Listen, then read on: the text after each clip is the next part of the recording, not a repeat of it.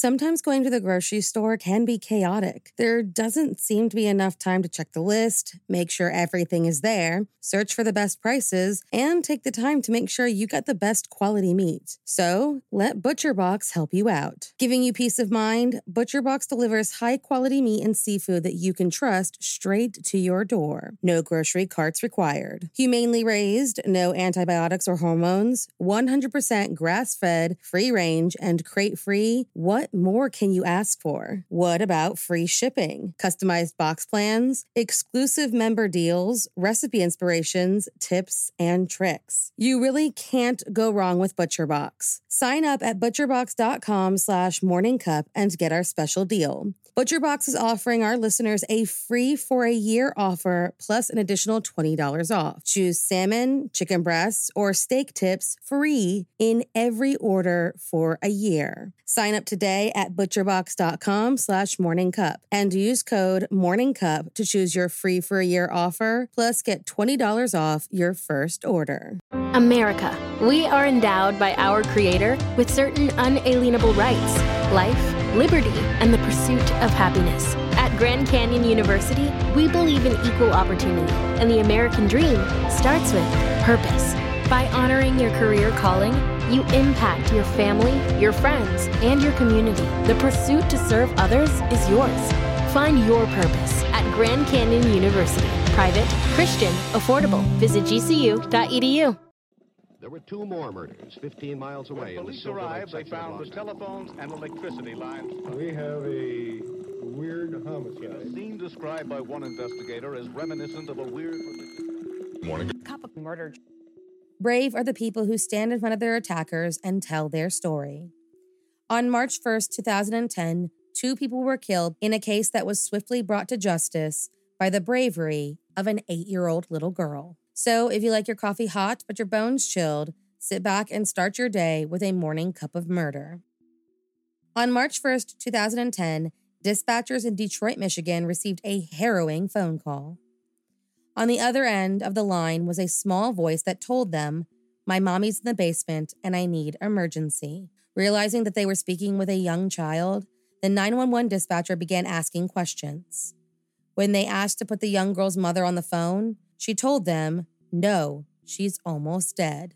Unsure of the address, the voice was heard asking her mother, pleading with her to answer so she could tell the police exactly where they were. Still saying that she was unable to give her dying mother the phone, the girl told them that no one else was in the house, but that she was still unable to tell them exactly where she was. Tearfully saying, "My mommy is almost dead. Please help me. Do you promise you'll help me?" Instructing the girl to go outside and try and find an address, the dispatcher finally asked what exactly happened to the girl's mother. That's when she told her that she had been shot, that her mother was still breathing, but that her father was not. The dispatcher then asked to speak with the girl's father, but she confirmed that he was already dead. When officers were finally able to track down the terrified caller, they found out that she was the 8-year-old daughter of Monica Botello, just 26, and Purcell Carson, also just 26. According to the investigation, Monica, on March 1st, 2010, took her 2 young daughters, 8 and 6, to her boyfriend's home in Detroit. But at some point during the visit, things took a horrifying turn when men entered the house and shot both Monica and Purcell in the basement. The young girls, absolutely terrified, hid in the upstairs bathroom, and hearing the gunshots, the older of the pair made the brave decision to call 911 from her mother's cell phone. Pleading for help, she was unable to give the dispatchers the address because they were just visiting the house. It wasn't until she went outside that she was able to direct help their way, but unfortunately, neither Monica nor Purcell survived their injuries. The girls, safely taken into police care, were thankfully unharmed. Unable to gather enough information to move forward with the case, police made the hard decision to release the 911 call to the public in hopes that, hearing the horror and sadness firsthand, might entice someone to come forward with information. However, this seemed to only raise issue with the dispatcher and the way that they handled the distraught little girl. On the recording, people heard the operator become increasingly frustrated with the child, who understandably was having a hard time keeping calm. It was then learned that it took the operator 4 minutes to finally send help, and they only did so after learning that there was a double shooting. They then disconnected from the call and left the 8-year-old little girl on the phone all alone. Authorities, uncomfortable with the demeanor of the dispatcher and the lack of emphasis on getting emergency services dispatched as soon as possible, launched an investigation into the incident.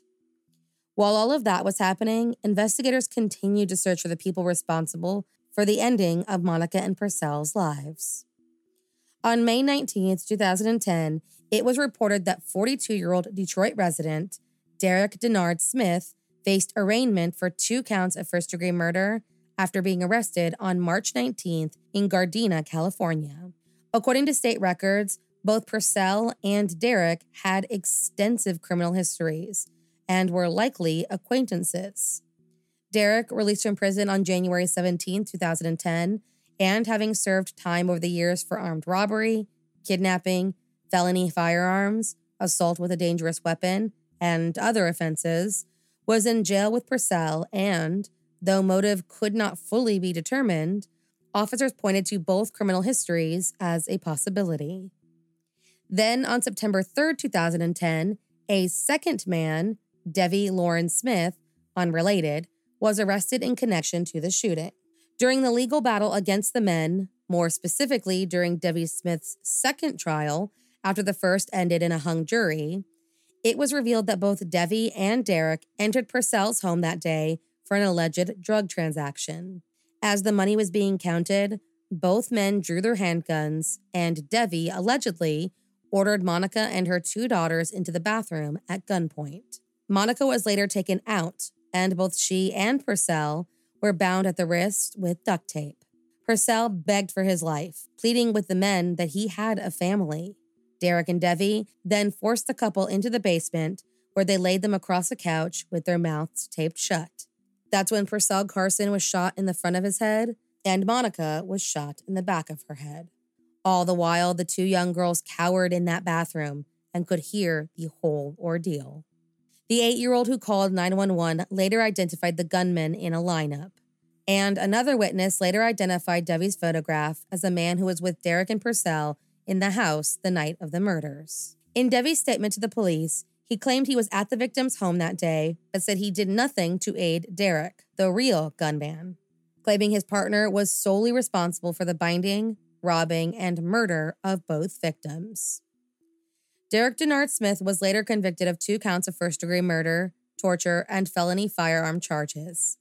He was sentenced as a 4th habitual offender to concurrent sentences of life in prison without the possibility of parole, plus another 60 to 90 years. Devi Lauren Smith, who said he was simply there the day of the shooting and did not actively participate, had his claims discredited by the 8-year-old witness and was sentenced to life in prison without parole and an additional 23 to 50 years. Thank you for joining me in my morning cup of murder. Please join me again tomorrow to A Terrible Thing Happened on March 2nd. Don't forget to rate and subscribe and let me know how you like it. If you want to help support the podcast, there's always Patreon or just sharing it with your true crime obsessed friends. And remember, stay safe.